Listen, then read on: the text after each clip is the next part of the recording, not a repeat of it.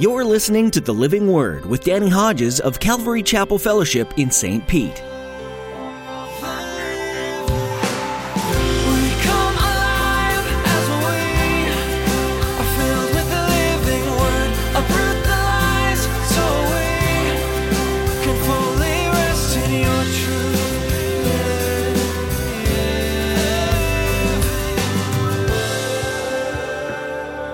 You understand the early church, people like Peter who wrote this, you read the book of Acts, you realize what these early Christians had to deal with.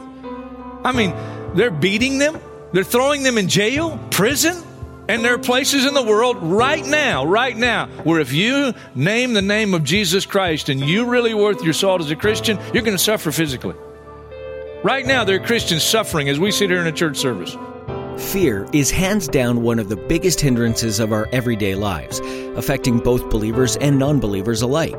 From fear of rejection, critique, failure, or even persecution, we often let our fears get the best of us, despite how many times Scripture clearly says, "Do not fear." In today's message, Pastor Danny reflects on the suffering that the early church went through, that many experience today. In his study, you'll learn that while fear is indeed natural, many of us have a lot less to fear than we might think. Now here's Pastor Danny in the book of 1 Peter chapter 3 with today's edition of The Living Word. Look at verse 13. 1 Peter chapter 3. Who is going to harm you if you're eager to do good? But even if you should suffer for what is right, you're blessed. Do not fear what they fear. Do not be frightened, but in your heart set apart Christ as Lord. Always be prepared to give an answer to everyone who asks you, to give the reason for the hope that you have. But do this with gentleness and respect, keeping a clear conscience, so that those who speak maliciously against your good behavior in Christ may be ashamed of their slander. It is better, if it is God's will, to suffer for doing good than for doing evil. For Christ died for sins once for all, the righteous for the unrighteous, to bring you to God. He was put to death in the body, but made alive by the Spirit. Now, from that section, I pulled out one statement, and it really says it. Don't give in to fear. It's actually a quote from Isaiah chapter 8. Let me read you Isaiah chapter 8. It's actually Isaiah chapter 8, verse 12. But if I go back and read verse 11, we'll get a better understanding of what God was saying through the pen of Isaiah here. Verse 11, the Lord spoke to me with his strong hand upon me, warning me not to follow the way of this people. Now, the people he's talking about includes Israel, but Israel in a backslidden state. And they were acting like unbelievers, not believers. Then the next statement, don't follow the way of this people. Don't call conspiracy everything that these people call conspiracy, and do not fear what they fear, and don't dread it. Well, what do people that don't know the Lord fear? You know, one of the things they fear, and listen, we all had to deal with this and still do. It starts early in life. You know what it is? Blessed are you when men hate you, when they exclude you, insult you, reject your name as evil because of the Son of Man. But that's after becoming a Christian. There's a fear of ridicule and rejection even before you come to Christ. Started for me as a young boy. I've done a lot of things over the years to try to fit in. Come on now. Come on now. Can I get a witness? Amen. Come on. Amen. We all fear it. It's a natural thing. It starts when you're young. And it doesn't end when you're old. I want to be accepted. I don't go around looking for ridicule and rejection because I'm a Christian. Who does that? You're weird if you do that. You're weird. I'm not going to hang out with you. Fear of threats. Threats. Isaiah, the context of Isaiah, that statement, don't fear what they fear. I mean, over and over again, they had these enemy armies coming against them. Ultimately from the hand of God, because they kept going back into idolatry. Every now and then you get a king like Hezekiah who would go to God and say, God, we can't stand against this innumerable army, but Lord, we're focusing on you. We're depending on you. And by faith, they would pray and they would stand in faith. And God, if you read some of those stories, God would defeat tremendous armies. because they responded in faith. Asa, one of the good kings, he did that. And God gave great victory over this army. And then years later, same king, but years later, another army comes against him, but this time he doesn't do what he had done years before. He's backslidden, if you will. He's not walking in faith. And he makes a treaty with another foreign country, nation, in order to divert the enemy that's coming against them. God sends a prophet to Asa and rebukes him, but he doesn't receive it. He gets angry, has the prophet thrown in jail. And what was the motivation? It was fear. And the enemy wasn't even there physically. The enemy was just threatening. We are going to come and you are doomed. And sometimes just the fear of the threat.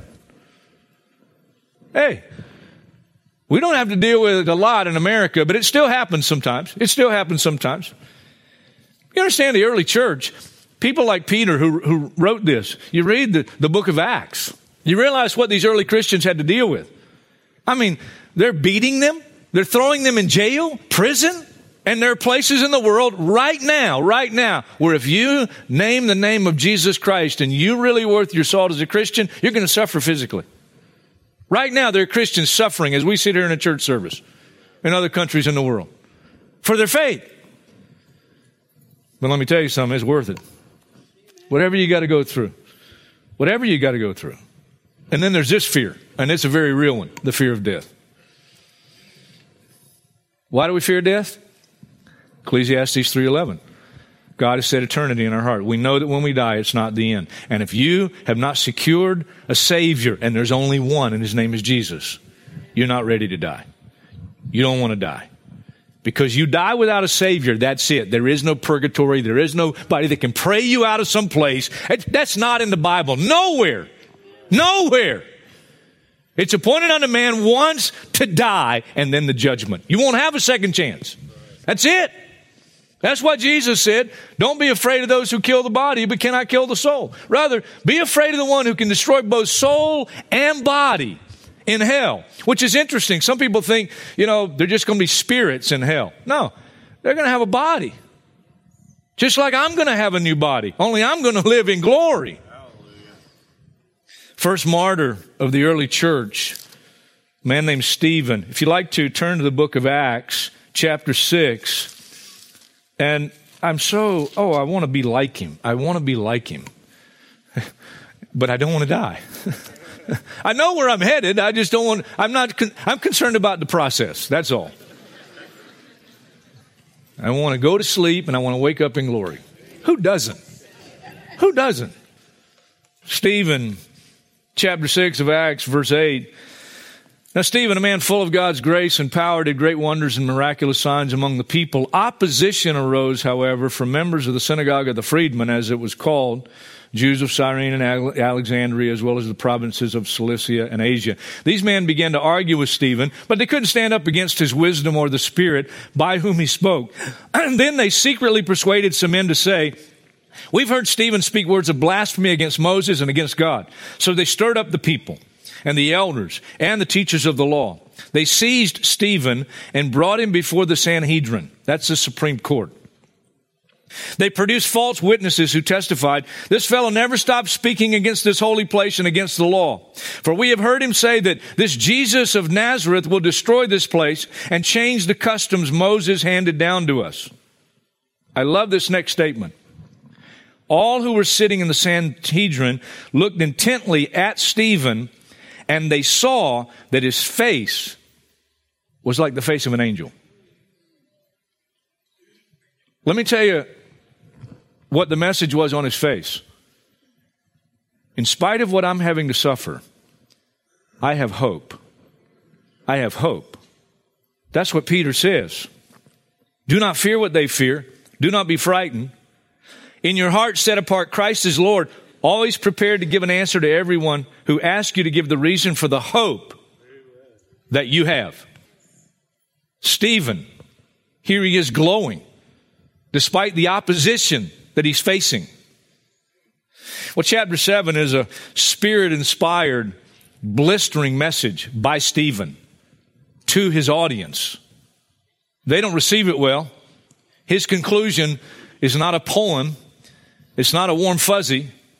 Verse 51 of chapter 7, you stiff-necked people with uncircumcised hearts and ears. You're just like your fathers. You always resist the Holy Spirit. Was there ever a prophet your fathers didn't persecute? They even killed those who predicted the coming of the righteous one, Jesus. And now you've betrayed and murdered him. You who have received the law that was put into effect through angels, but have not obeyed it. And when they heard this, they were furious and gnashed their teeth at him. They're mad. But Stephen, full of the Holy Spirit, looked up to heaven, and he saw the glory of God and Jesus standing at the right hand of God. Look, he said, I see heaven open and the Son of Man standing at the right hand of God. That's where his focus was.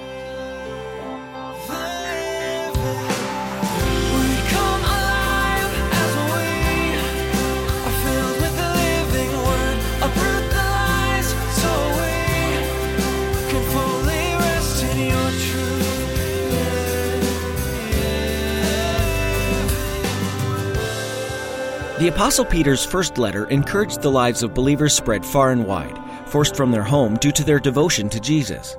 Today, though you may not be facing the same kind of persecution, there will be people that oppose your message of hope.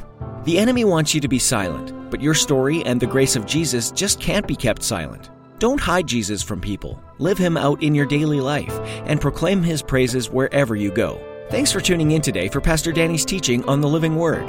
If you'd like to hear more of his messages from this series on the book of 1 Peter, visit ccfstpete.church. Feel free to download or share the teachings you find from the Living Word, or visit our YouTube channel. There you can immerse yourself in our weekly services. We'd encourage you to subscribe to our YouTube channel too. That way you'll be notified as soon as we post anything new. If you're in the St. Petersburg area, we'd love to meet you. Join us at Calvary Chapel Fellowship on Saturday at 6 p.m. or Sunday at 9 or 11 a.m. for a time of worship and Bible study. Find out more about Calvary Chapel Fellowship at our website, ccfstpete.church. If you can't join us in person, we do offer a live stream of our weekend services. Just visit the website and click the link in the menu. Thanks for tuning in today to The Living Word.